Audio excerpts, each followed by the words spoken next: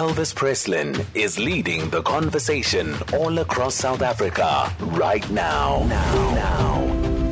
Stay tuned to SAFM. Jumbo Victor, and we start off with good news. South African passport inches up the global rankings. Kgomoeswana, Elvis, this is according to the Henley Passport Index.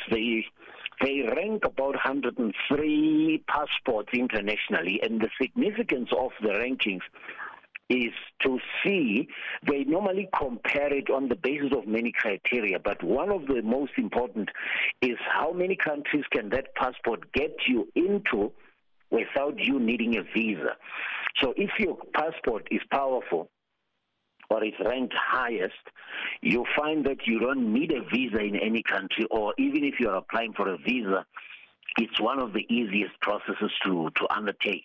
So last year, out of the 103, South Africa was ranked number 55. I think it has moved to number 51. And although the Tourism Business Council of South Africa is a bit skeptical about this, it is a move in the right direction. And the reason I'm finding it that way is there is an importance of skills exchange.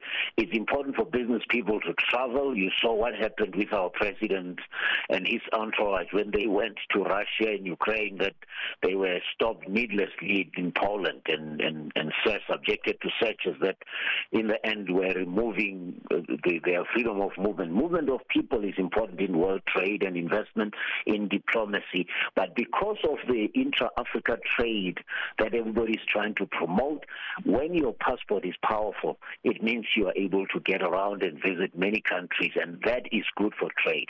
Because without the movement of people, which is only as important as the movement of goods and services, you cannot trade. So it's a good thing. I know some people might look at it as just much ado about nothing, but it helps a lot when you're traveling on a passport that doesn't subject you to unnecessary scrutiny at borders.